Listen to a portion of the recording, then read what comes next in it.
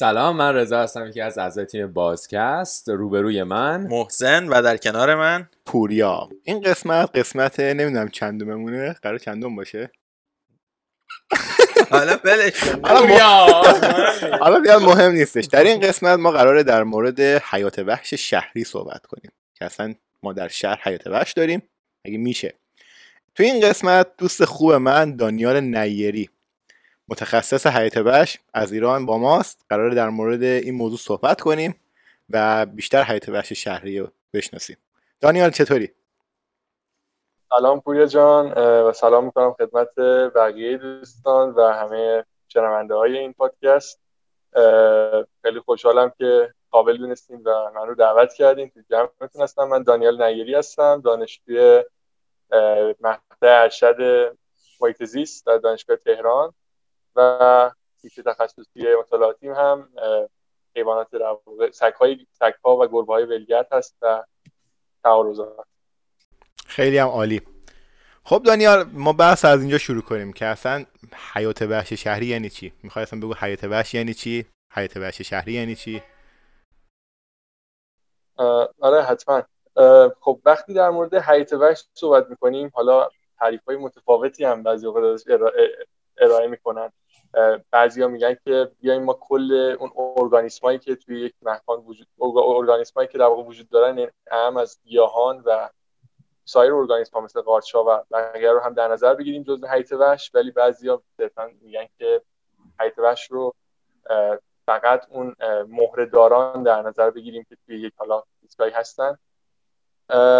ولی حالا این باز خودش بحثی هستش که وجود داره، ولی به صورت خیلی کلی بخوایم بگیم حیات وحش کل موجودات زنده‌ای هستن که وجود دارن اینجا. و حیات وحش شهری خب یک بحثی هستش که خیلی در موردش حالا همه جای دنیا کار شده ولی تو ایران خیلی بهش پرداخته نشده و خود همین اصلا یک بحثی هست. اصلا خود سر تعریف این خیلی بحث هست بین متخصصین. یکی این که اصلا ما از کجا در واقع چه محیطی رو شهر در نظر بگیریم و در واقع بهش بگیم که اینجا اربن اریا، یعنی تا چه میزان بعد توسعه یافته شده باشه تا بگیم که این در واقع حالا اربن هست و اربن اکولوژیه. و این خودش یکی از چیزایی که محل بحثه. و حیات وحش شهری گونه هایی هستن که توی این محل زندگی میکنن، در واقع محل هایی که حالا ما بهشون میگیم اربن. میگم هنوز خیلی این جالب بود برای خود من که خیلی تعریفی سرش، تعریف دقیقی ندارن سرش، هنوز بحثه. ولی حالا به صورت کلی میشه گفت گونه هایی که محدود هستن به اون محیط های شهری و خیلی نزدیک با انسان زندگی میکنن. تو تقسیم بندی اخیر ما قبلا خود میدونید ما 10 تا بیوم داشتیم، 10 تا زیستگاه داشتیم. تو تقسیم بندی اخیر یک زیستگاه جدید هم اضافه کردن که شد 11 تا بیوم که زیستگاه شهری رو شامل میشه. و خب این وقتی که ما شهرها رو داریم به عنوان یه زیستگاه میشناسیم، خب طبیعتاً جانورانی هم که اونجا زندگی میکنن رو میشه حیات وحشش دونست. به نظرت این درسته؟ منم درست میگم اینو؟ آره به نظرم کاملا درسته. ما خودمون هم انسانان به عنوان زیستمندای این اکوسیستم هستیم. بله. اینم که دقیقاً درست میگی، بحث بود سرش که آقا اصلا شهرها رو جزء اکوسیستم‌ها در نظر بگیریم یا نه. ولی خب الان می‌بینیم که اضافه شدن. و در مورد حالا همین بحث حیات وحش هم دقیقاً درست میگی، من موافقم کاملا.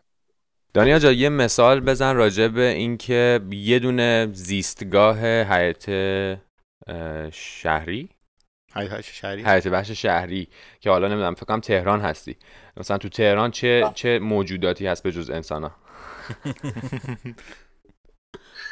دقیقاً این یه بحثی هستش که خیلی حالا ممکنه الان که اینو میشنن اشتباه کنن و به ذهنشون اون در واقع گونه‌هایی بیاد که خیلی معمول هستن و می‌بینیم، یعنی سگ‌ها و گربه‌های ولگرد. در صورتی که خب اول اصلا من اینو 50 سال بگم بعد سرش بحث بکنیم. سگ و گربه‌های ولگرد اصلا جزء حیات وحش نیستن، اصلا گونه حیات وحش نیستن. ولی به عنوان یک مثال که بخوایم در واقع مثالای دم دستی که تو همین شهر تهران بخوایم بزنیم، خب ما گونه‌های خیلی زیادی از پرنده ها رو داریم که معمول ترینشون گنجشک خانگیه، بلبل خرما، ما توتی رو می‌بینیم تو خیلی از پارک‌های تهران، هر دو گونه توتی که توی ایران وجود داره، توتی ملنگو و توتی در واقع به شاه توتی معروف است. و قمری رو داریم، قمری خانگی، و خیلی از گونه‌های مختلف دیگه. به عنوان مثال رت‌های نروژی که جوها می‌بینیم و خود اینها هم یک گونه مهاجم هستن، یعنی یک گونه حیات وحشی شهری هستن و علاوه بر این یک گونه مهاجم هم هستن که حالا اینا خودش باز بحث جدایی داره، ولی اینا به نظر مثالایی هستش که همه شهروندای معمولی هم تا حالا مطمئنا دیدن. گونه مهاجم من اینجا بگم یه منظورمون اینه که گونه‌هایی هستن که در طبیعت اونجا حضور نداشتن، معرفی شدن و یه جمعیتی رو تشکیل دادن. مثلا نمونه‌هایی که دانیال مثال زد مثل توتیای ملنگو یا تخصورتی یا شاه توتیا، اینا گونه‌های مهاجمی هستن که تو شهر تهران حضور دارن. یه خرما گفتی، خرما کیه؟ بلبل خرما. این بلبل خرما یکی از گونه‌های حیات وحش ایران هستش، ولی بحث که وجود داره اینه که این گونه بومی جنوب کشور بوده و از اول توی تهران و نقاط دیگه ایران وجود نداشته، ولی احتمالاً حالا بررسی نشده، ولی احتمالاً به خاطر خرید و فروش به عنوان حیوان خونگی این پخش شده تو کل کشور. چه من سوالی که بپرسم اینه که چرا سگ‌ها و گربه‌ها رو جزو حیات وحش حساب نکردی؟ اول اینو صحبت کنیم. بعد سوال بعدیم هم اینه که چه اهمیتی داره که آدما بدونن اصلا این گونه‌های حیات وحش چیا هستن و چه تأثیری توی زندگیشون داره؟ خب این سوالیه که در واقع خیلی چالش برانگیزه و همیشه از به اصطلاح بحث سرش و پرسیده میشه که خب سگ‌ها و گربه‌های ولگرد چه فرقی مگه مثلا دارن با پلنگ یا یوز پلنگ؟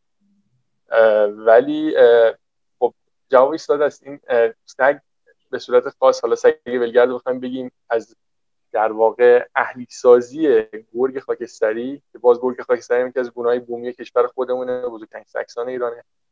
این سگ ولگرد یک فرآیندی که بهش میگن اهلی سازی یا دامستیکیشن در واقع از گرگ خاکستری وجود اومده و در واقع حالا این فرآیند خودش یک پروسه خیلی پیچیده‌ایه که تغییرات زیادی باعث میشه توی هم در واقع ویژگی ریختی و حتی ژنتیک گونه به وجود بیاد و خب حالا در بحث امروزمون نیست، ولی در کل خب این از سگای اهلی در انسان تا پروسه‌ای به وجود اومدن.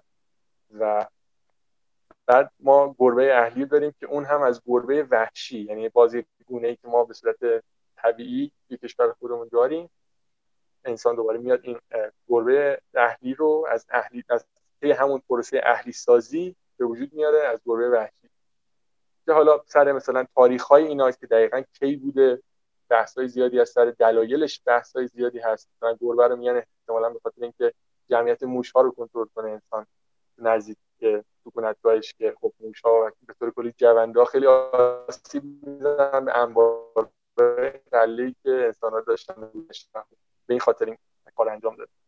و حالا میگم بحث مفصلی سرش هست، ولی چیزی که خب مشخصه اینه که اینها توسط انسان به وجود اومدن و اصلا گونه حیات وحش نیستن و جاشون هم کنار انسان توی خونه هست و اینا حیوان خونگی یا پت هستن، نه وایلد لایف، خونگی به صورت آزادانه.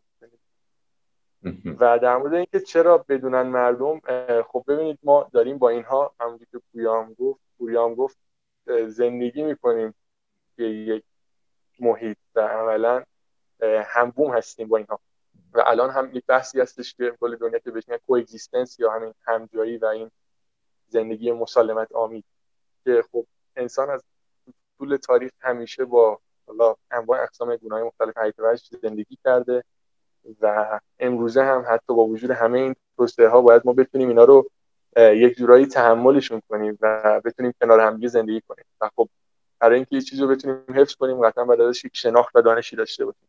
و برای کنترل جمعیت این سگ‌ها و گربه‌ها که جزو حیات وحش شهری اصلا حسابشون نمی‌کنین شما، چه راهکاری وجود داره باید کشته بشن؟ این در واقع باز یک بحث خیلی چالش برانگیزتری از بحث قبلیه، چرا که هر جا، یعنی این در واقع منحصر فرد ایران نیست و همه جای دنیا وقتی که بحث از کشتن یا به اصطلاح کالینگ هر گونه‌ای، حالا مثلا فقط هر گونه مضر دیگه، منظور از مضر مثلا گونه‌های مهاجم، خب مثلا موش تکنولوژی هم میاد حیات وحش ولی گونه مهاجم. خب چیزی که مشخصه اینه که اینها نباید اون مکان باشن و حذف باید بشن، ولی خب چون در واقع ابعاد مختلفی داره این حذف اینها، معمولا به این راحتی نمیشه انجامش داد.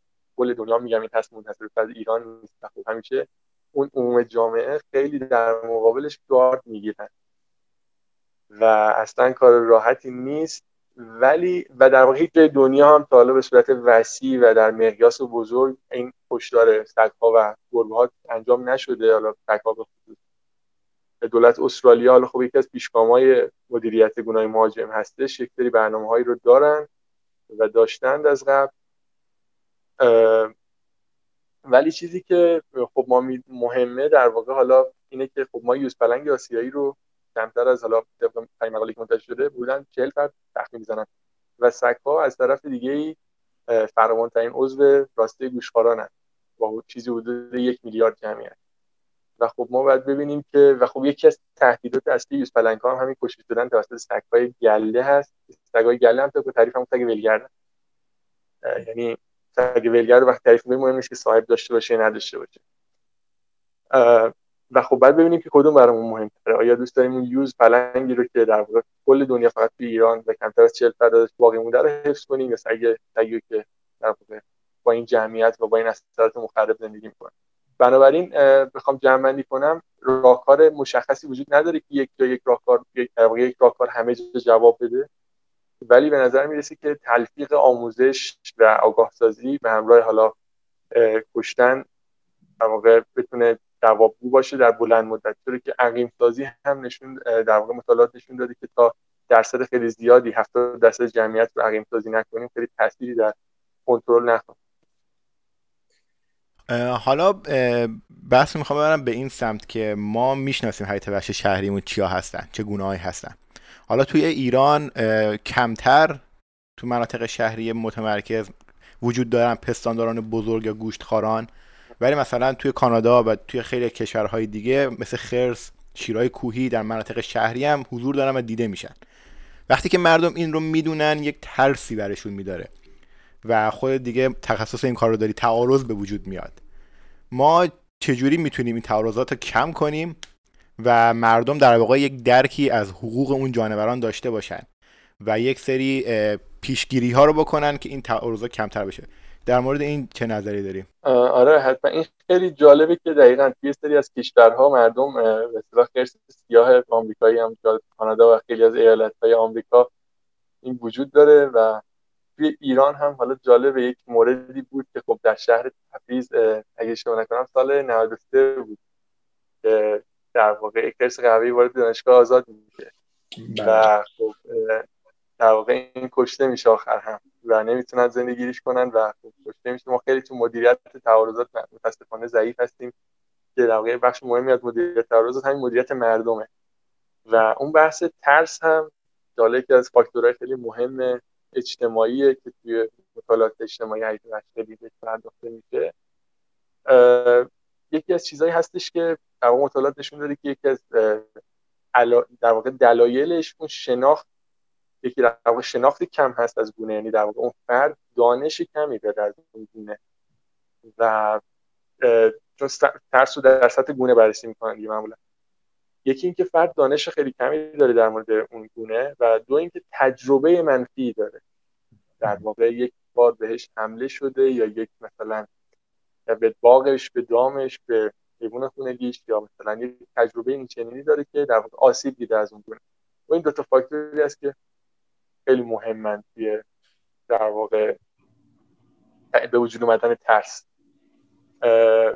و همونطور اینم مثل همه مشکلات حفاظتی دیگه باز یک راهکار نمیتونه همه جا جواب بده، ولی باز در واقع آموزش من همیشه میگم که آموزش لازمه اما ناکافیه. یعنی ما همیشه همواره هر کاری که میخوایم بکنیم اون کنارش باید باشه به صورت دیفالت آموزشه و هیچ موقع به عنوان راهکار قطعی و عملی نمیشه بشه.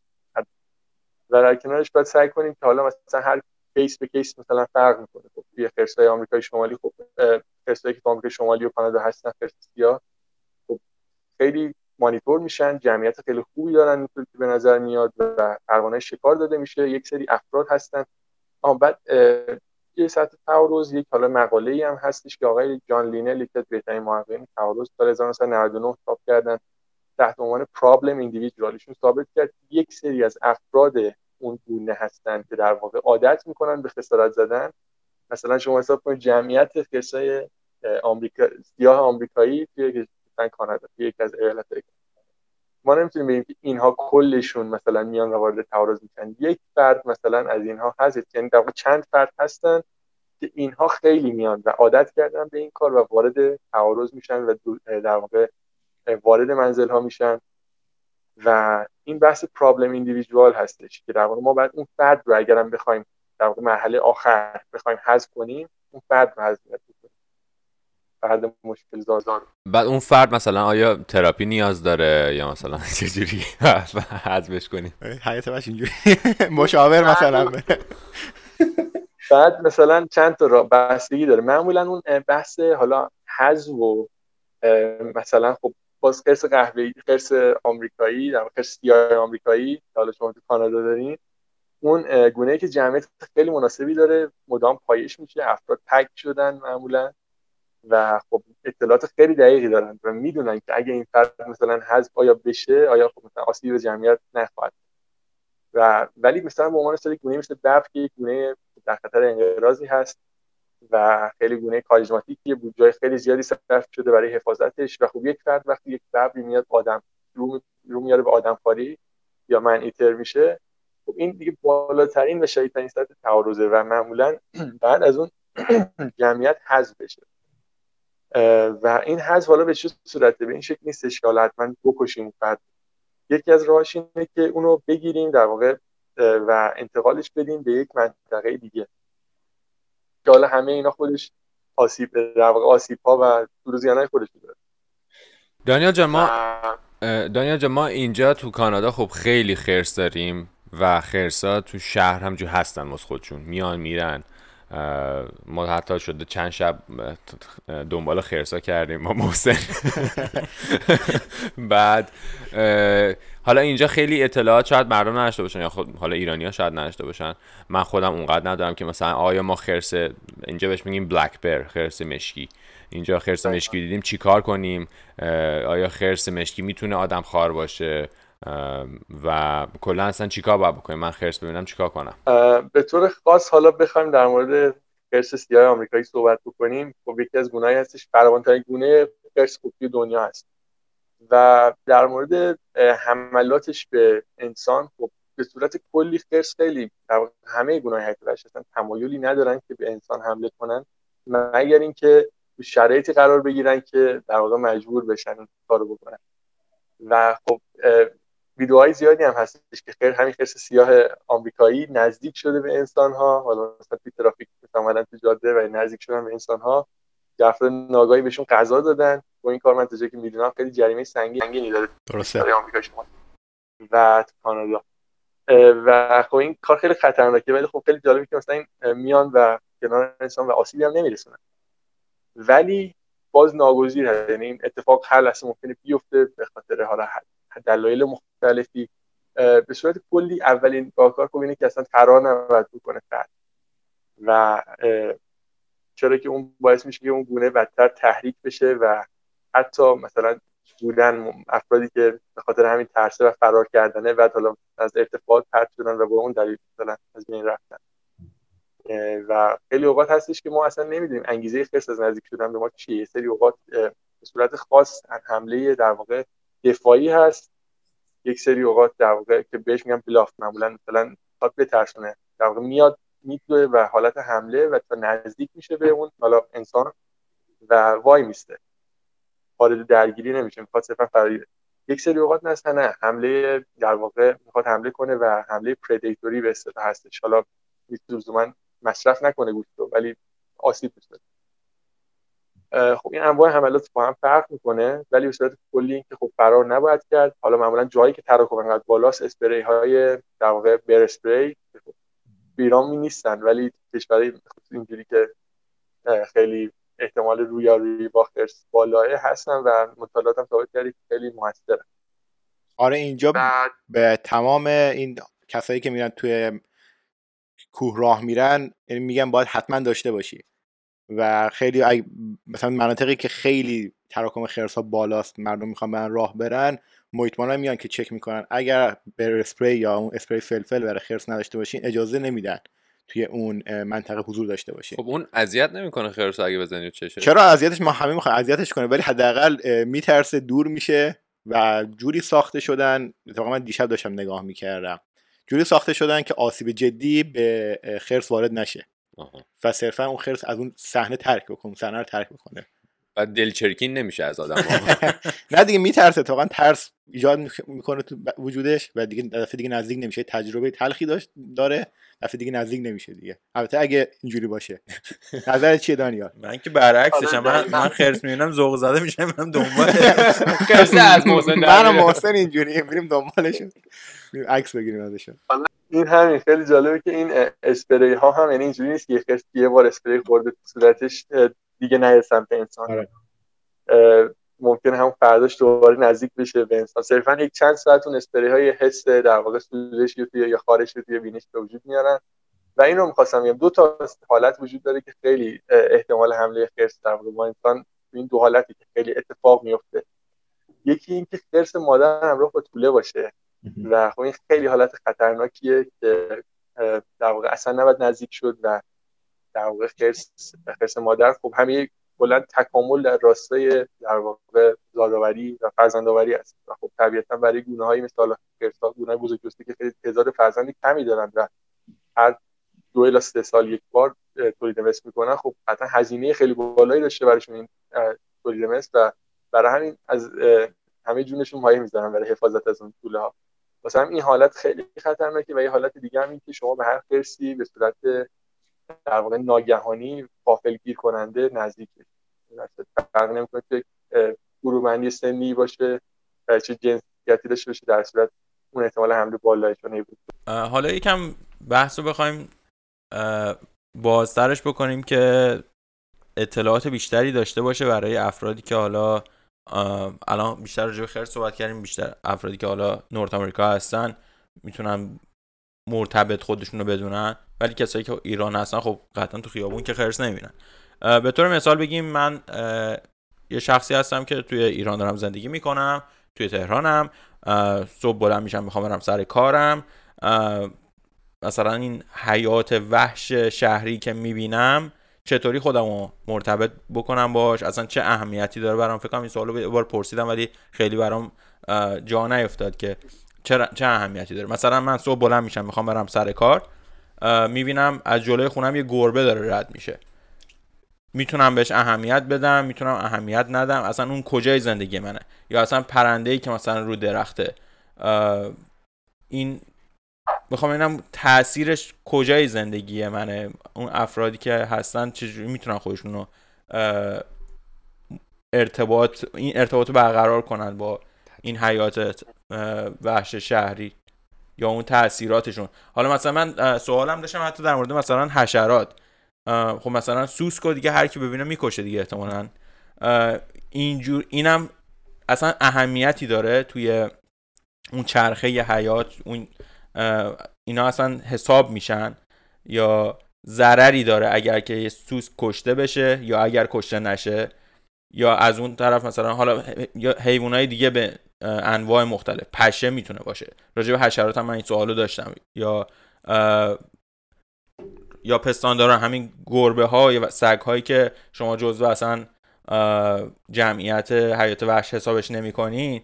می‌خوام که گفتی خیلی کلی گفتی راهکارهای زیادی وجود داره، بحث چالشیه، ولی میخوام بدونم که آیا یه چیز روالی هستش که با عقل و منطقم جور در بیاد؟ چون من خودم دیده بودم که سگ‌ها رو به طرز فاجعه باری میکشتن. توی کرج من زندگی میکردم یه مدتی، میدیدم که مثلا شهرداری میومد با این چنگک‌ها اصلا فرو میکرد تو این بدن سگی، مینداختنش پشت خاور رو میبردن یه جا ترتیبشون رو میدادن. نمیدونم سوالم خیلی طولانی شد سوالم، ولی کلا میخوام اون تأثیرش، اون تأثیر حیات وحش شهری رو بدونم توی زندگی افراد، به خصوص تو ایران مثلا. آره، و اون دانشش چقدر کمک میکنه به افراد. درسته. حالا من اگه بخشی از سوال بازواری یادم رفتش بهم بگین که بگم، ولی به صورت کلی برای بحث حالا مرتبط سازی خب میگم همونطور که گفتم ما داریم با این حیات وحشی که حالا گفتیم یک حالا شهر خودمون، مثلا من تهران رو مثال بزنم، ما داریم با اینا یک جا به صورت همگام زندگی میکنیم و خب میشه تلفیق میشه در واقع اینو گفتش که یک جورایی همسایه‌های ما هستن اینها.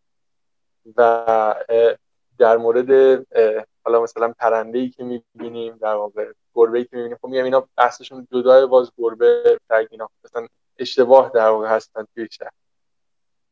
ولی خب پرنده ها یا حالا تو تهران خب بیشتر پرنده میشه دید و در واقع پرنده ها عنصرهای بومی اون اکوسیستم شهری تهران هستن یا حداقل ملموس ترن.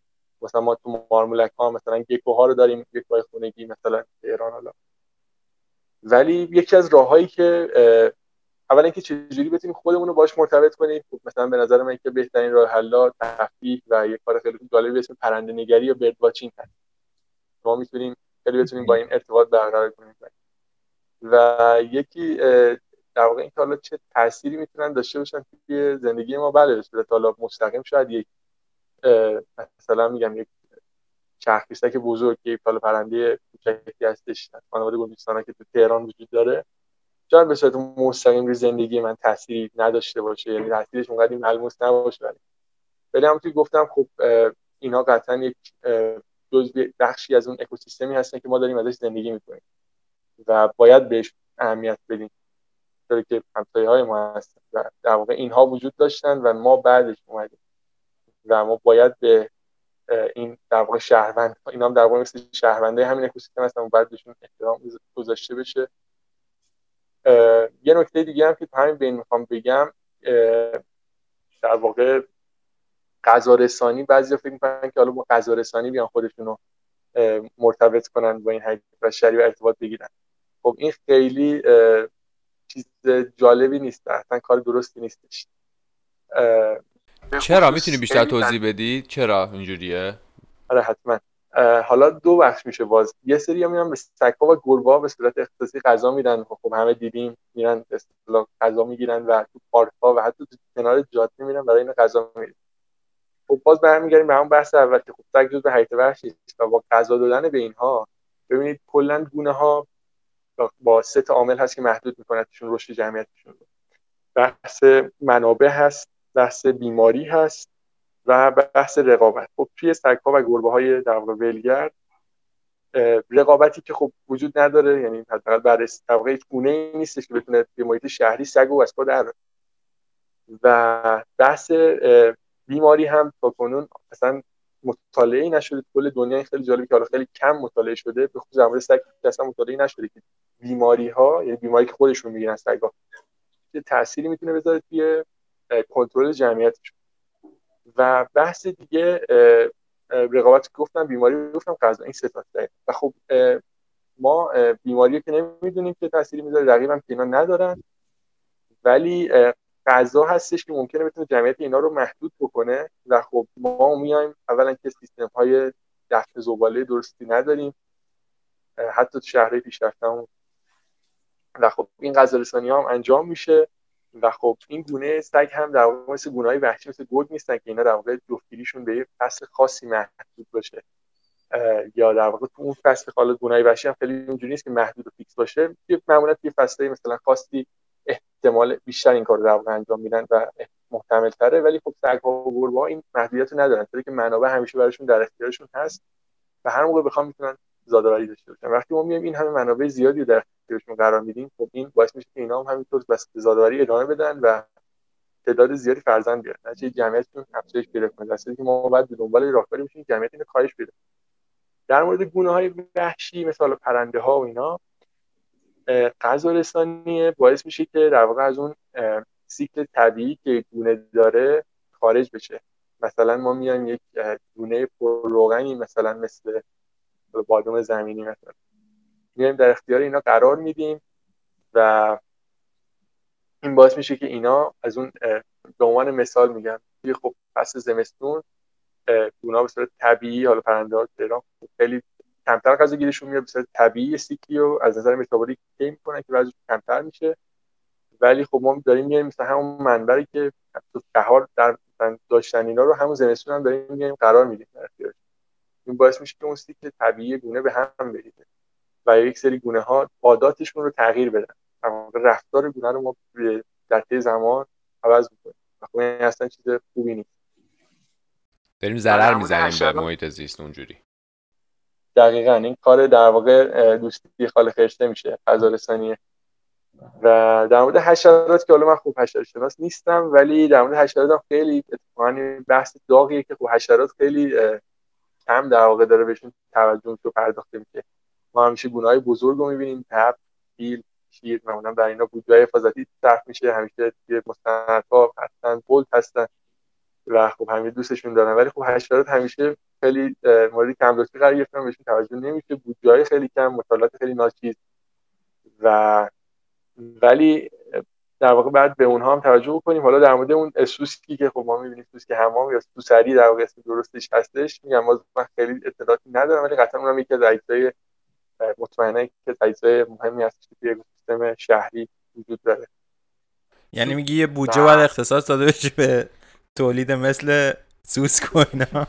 سوسک اصلا ساخته شده برای از بین بردن، نه به صورت خاصه مثلا حالا سوسک و پشه و اینا، ولی منظورم اینه که یک در واقع بخش مهمی از اکوسیستم‌ها کل دنیا همین حشرات هستن، چرا که توی چرخه‌های اول در واقع هرم غذایی قرار میگیرن و غذای خیلی از گونه‌های مختلف هستن و قطعا اگه نباشن، یعنی حشرات گونه‌های مختلفشون وجود نداشته باشن صورت کلی از بین برن، این میتونه خیلی تبعات زیادی داشته باشه، چرا که خب زنجیرهای اکوسیستم به هم وصل هستن و یه حلقه‌اش نباشه خب قطعا این همه شنیدیم، حالا یه چیز کلیشه‌ای شاید شده باشه ولی خب میدونید که قطعا مشکل وجود.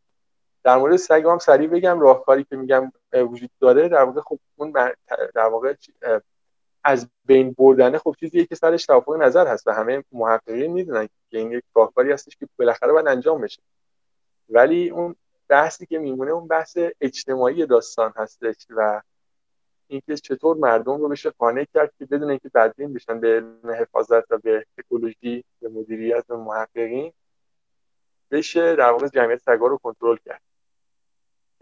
این یه مقدار قضیه چالشی کرده، ولی راهکارهای دیگه میگم مثل عقیم سازی پیشنهاد شده، ولی میگم اونقدی خوب تا ابعاد وسیع انجام نشه نمیگیره.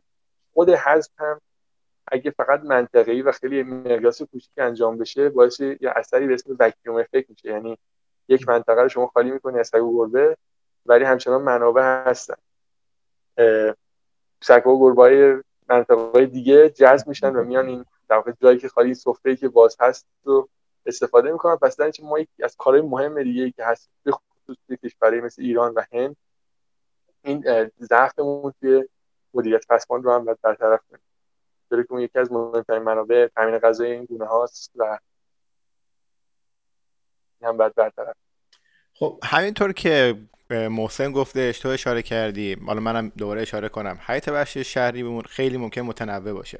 ممکنه از پستانداران بزرگ باشن، پرنده ها که خیلی هستن در همه جای ایران، پرنده ها خیلی در شهرها گونه های خیلی خاصی هم رکورد میشن، دیده میشن. ولی بس مثلا خزنده ها دوزیستان، خب تو ایران بیشتر، اینجا کمتر.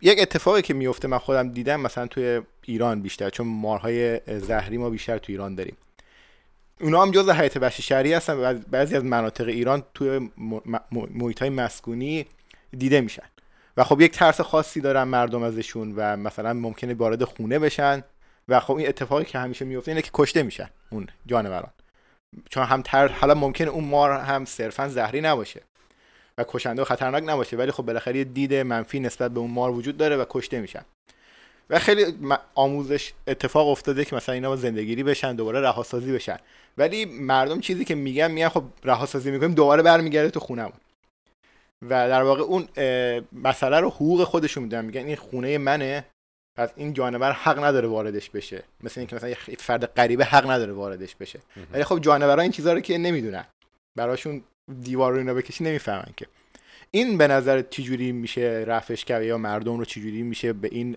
سمت آورد که آقا اینا جانورن نمیفهمن، تو باید مدارا کنی باشون، به جای اینکه مثلا بکشیش ما یه جور روشی پیدا کنیم باشون مدارا کنیم. نظر در مورد این چیه؟ آره این خیلی بحث جالبی و چیزی هم نیست که یک شب بتونیم بهش برسیم.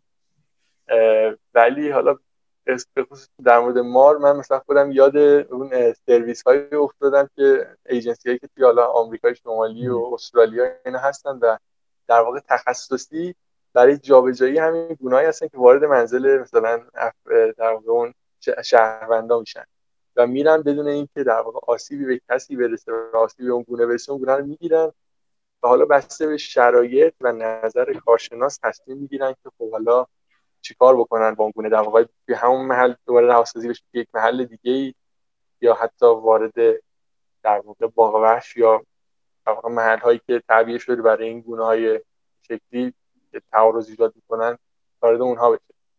و این چیزی که خب ما تو ایران اصلا نداریم و به نظر هم نمی‌رسه که آینده نزدیک بخوایم همین چیزی داشته باشیم، چون که بیشتر این موضوعاتی هم که گفتی خب توی شهرهای دورافتاده و جایی هستش که از توسعه مقدار توسعه یافتگی شهرسازی کمتر در واقع اینطور هستن یا روستاها و خب این خیلی در واقع چالش بزرگیه. یکی از بزرگترین از چالش‌های تعارض در واقع همینه که اون در واقع مرگ و میره رو چجوری خب ما بتونیم ازش جلوگیری بکنیم. مثلا همین توی 10 روز گذشته 2 تا پلنگ رو ما از دست دادیم که بالان گرفتار شده بود و خب اینجاست که در واقع آقای رتفس یکی از محققین بزرگ تعارض بازیشون هم داشت که ابردین اسکاتلند یه بحثی و یه مقاله خیلی جالبی چاپ می‌کنه که میگه تعارض در واقع بین گونه‌های جانوری و انسان رخ نمیده، تعارض در واقع بین انسان‌ها و انسان‌ها رخ میده. تعارض بین منی که طرفدار حفاظت حیات وحشم رخ میده با اون روستایی که مثلا پلنگ اومده دامش رو کشته و اون ذره پلنگ. تعارض بین این دو دست در واقع انسان‌ها رخ میده و به نظر من میگم باز اینم مشکلیه که نمیشه حالا مثلا با یک جلسه اینجوری مثلا ما راه حل بتونیم براش نسخه‌ای بپیشیم و این نسخه بتونه همه جا قابل اجرا باشه. به نظر من باز همون فاکتور آموزشی هست که باز مهمه خیلی، که ما هم خیلی توش ضعیف عمل کردیم و در واقع این بحث این که ما یه سری تیم آموزشی داشته باشیم که بتونه تو این شرایط کنترل کنه این شرایط رو. ببخشید من سوال داشتم. مثلا یه حشره 1000 پا میاد تو خونه، من قبلا میکشتمش، هر چی میومد تو خونه میکشتم. بعد که یکم بزرگتر شدم مثلا پیش دوستام که بودم میومد خونه میگفت نکشیشو، مثلا دخترها اینجوری میگن نکشیشو مثلا حیف و گناه داره و اینا. بعد میگفتم باش، به یه جوری با دستمال جمعش میکردم مینداختمش بیرون. بعد الان ولی ببینم باز دور میکشم چون دیگه دختر نمیره چون دیگه دوربر دختری نیست. ولی خب حالا من باید چیکار کنم؟ من باید دختر اون که مسئله اصلیه، ولی حالا مسئله فرعیش یه حشره یه چیزی، حالا سوس که اینجا نیست، اینجا حالا چیزای مختلف دیگه ای هست، بیا تو خونه. یا اصلا عنکبوت یکی از اصلی ها عنکبوته. من عنکبوتو یه جوری میکشم مثلا میخوام دفنشم بکنم، یعنی خیلی شدید میکشمش، یعنی به طور بدجوری. متاسفانه چیکار کنم؟ بگیرمش بندازمش دور؟ چجوری بگیرمش؟ پوریا نظرت چیه؟ با من کسی که توی اونجا زندگی اینجا خب یکی از ترسایی که وجود داره در بین تمام جوامع انسان ها ترس از عنکبوت و کلا حشراته. این جزء فوبیاهای شماره 1 دنیاست. خیلی ها میترسن و خیلی قابل درکه که بترسن، ولی خب چرا اصلا بندازیمشون از خونه بیرون باشن اونجا دارن حشراتو میخورن؟ من شخصا خودم که نگهشون میدارم تو خونه، میکنمشون توی شیشه نگهشون میدارم. ولی بهتر روش هستش اینجا مثلا توی فروشگاه ها دم و دستگاه وجود داره که میتونی اینا رو بدونی که اصلا دست بزنی بهشون بگیری و بندازی بیرون.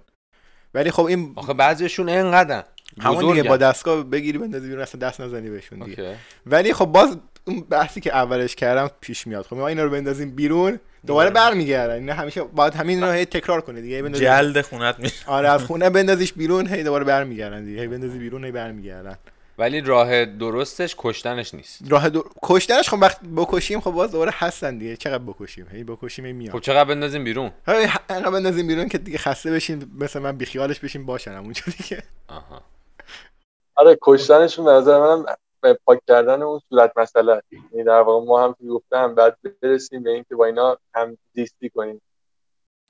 باید اون به نظر من تالرنس یا اون چیش تاباوریمون رو بیشتر کنیم، یکم صبورتر باشیم نسبت یعنی که من شب خوابیدم این یه حشره بیاد مثلا میگم شما شب خوابیدی یه عنکبوت بیاد رو صورتت میگی من اوکیه مثلا من با این میخوابم یا مثلا میندازیش دور یا مچالش میکنی میندازیش اون بر من خب 100% اون کار میکنه دیگه میندازیش دور دیگه. نه من به شخص این موردایی که پیش میادش سعی میکنم که حالا عنکبوت که خواهم که پوریا گفتش یه گونه خیلی مفیدیه به شرطی که حالا یه جوری نباشه که خیلی حالا تو خود ایران هم خیلی گونه‌های کمی هستن که بتونن اونقدی زهر داشته باشن که برای انسان خطرناک باشه، ولی یک جایی مثلا میکنم حالا اگه باشه که مثلا پشت یک کمدی جایی باشه من بدونم حالا مثلا یه دقیقه اومده بیرون من دیدمش دوباره برمیگرده باش با من کاری نخواهد داشت و خب من مشکلی ندارم میذارم که همونجا باشه. جدی چندشت نمیشه؟ چی؟ ما اگه چندشمون میشد که زیست شناس میشدیم. چندشت نمیشه مثلا یه حشره اون پشته شب میاد تو صورتت؟ البته عنکبوته که حشره نیستن، حالا اینم میدونیم که بند پاین دیگه. و حالا خیلی بخوایم چیز کنیم ولی یا اینکه حالا یک راهکار دیگه هم اینه که توی باغچه جایی که دم دست هستش رهاش میکنن بدون که حالا خدمه بده. به نظر من کلا باید ما انسان‌ها یکم صبورتر باشیم، یکم این تاباوریمون رو نسبت به حیات وحش شهریمون بیشتر کنیم و به جای اینکه مثلا بگیم ای این چیه مثلا بترسیم ازشون، لذت ببریم، زیبایی‌هاشون رو ببینیم. مثلا این بحث پرنده نگری که دانیال گفتش، تو ایران بحث هرپینگ خیلی خوب میشه انجام داد که برن دنبال خزنده‌ها و دوزیستان رو ببینن و این تورایی که اتفاق میفته و خیلی میدونم بچه‌ها تو ایران فعالن تو این زمینه، اینا فکر کنم فرهنگ سازی رو میکنه و بالاخره نسل بگذره یک کم زمان بگذره مردم اون تاباوریشون نسبت به حیات وحش بهتر میشه، بیشتر درکشون میکنن و حتی اگه از اون ارزش زیبایی شناسیشون هم بخوایم نگاه بکنیم به نظرم ارزش داره که اینا رو نگه داریم توی شهرمون، چون خیلی مطالعات شده که نشون داده که روی روحیات افراد اون شهر، روی روحیات مردم اون شهر تاثیر داره، تاثیر مثبتی داره و از همین نظرم که شده اینا رو ما نگهشون داریم و باشون همزیستی بکنیم هم خوبه. خب باید اطلاع رسانی هم بشه دیگه. الان صادقانه بخوام بگم توی همین اپیزود خودمون من بجز این که غذا رسانی نکنیم به حیوان ها مثلا سگ و گربه و اینا، چیز دیگه ای متوجه نشدم چه راهکاری وجود داره برای من نوعی که توی جامعه دارم زندگی میکنم. خیلی کلی بودش که اوکی نظرات مختلف وجود داره که حالا کشته بشن یا نشن. خب افراد همینجوری میمونن دیگه، یکی دوست داره میگه این چقدر بامزه است، گربه بامزه است غذا میده. اون راهکار درسته، اون فرهنگ سازیه چیه؟ ما چجوری میتونیم کمک کنیم به جامعه؟ اول به خودمون که من نوعی نمیدونم الان برخوردی که میکنم با سگ و گربه ولگرد درسته یا نه، پرنده براش دون بریزم بیاد غذا بخوره یا نه دیگه. اگه من حشره میبینم بکشم یا نه، چون توضیح گفتیم گری ایریا بود یه جورایی. آره یک چیزی من بگم که ما خودمونم نمیدونیم، حقیقتا دانیال هم میدونه، ما یک سری مسائل رو خودمونم نمیدونیم هنوز و یک بقول من در مخصوصا در ایران یک بحث جدیدیه، یک علم جدیدی، یک شاخه جدیدی اصلا به وجود اومده، باید بررسی بشه.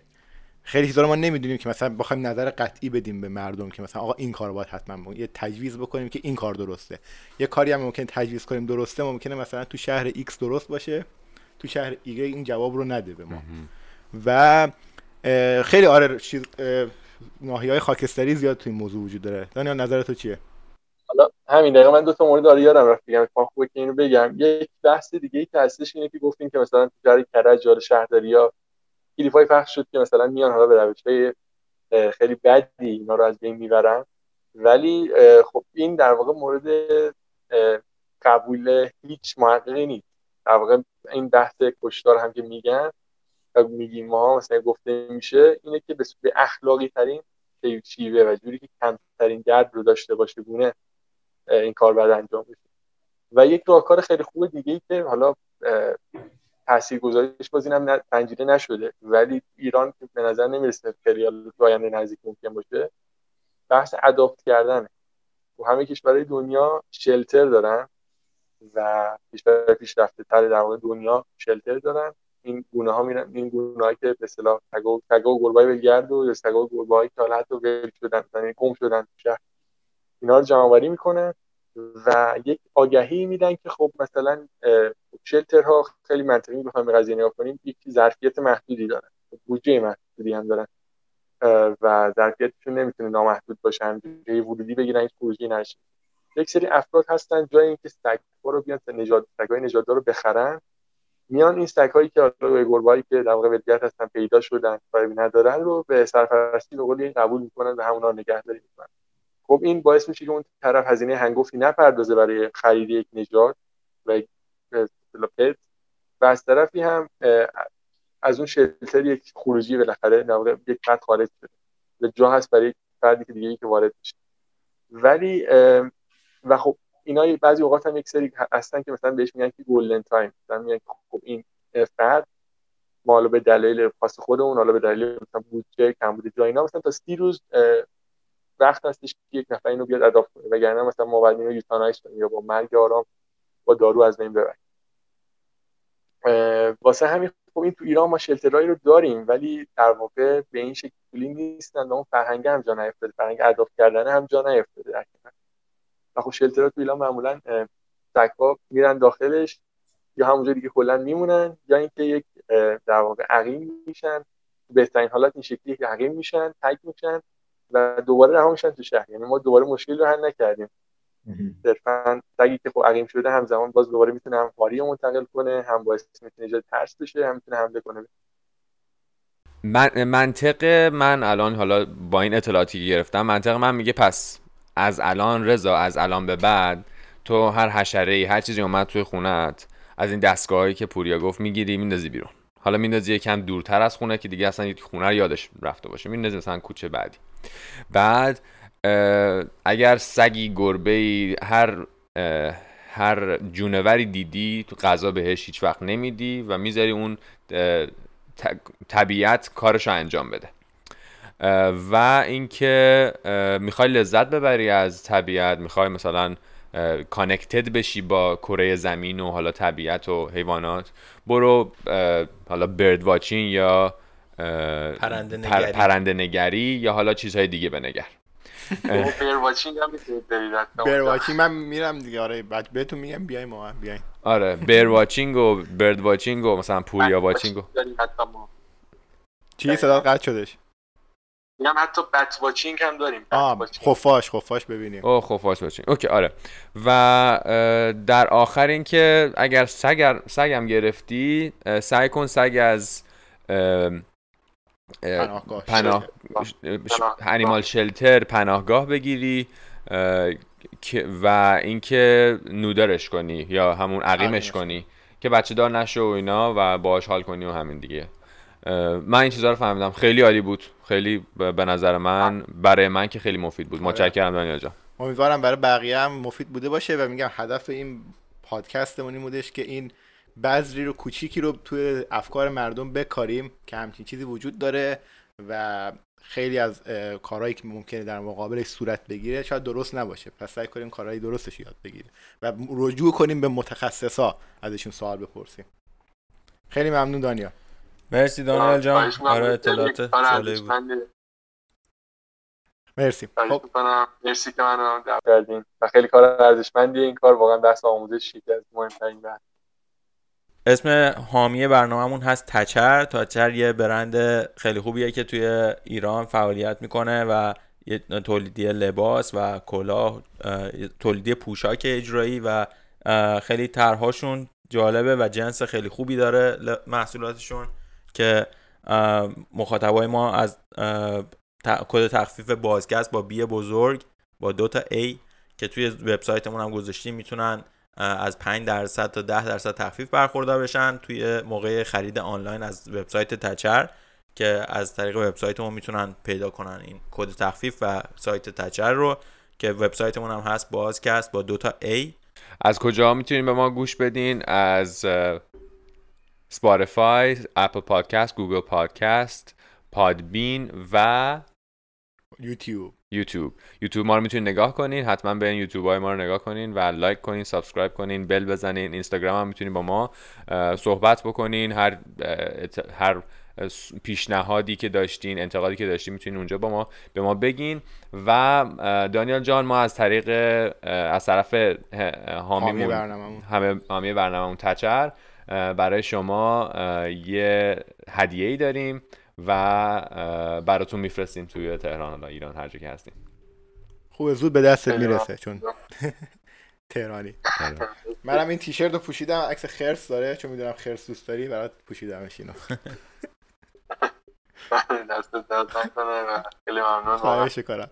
یه نکته دیگه این که ما قرار نیست که هر قسمت مهمون داشته باشیم، یه سری قسمت ها رو خودمون ستایی قرار صحبت بکنیم که حالا خواستم اینو اشاره کنم بهش. عالی، خیلی هم خوب، متشکر. خدا نگهدار. خدا نگهدار. خداحافظ همگی، مرسی.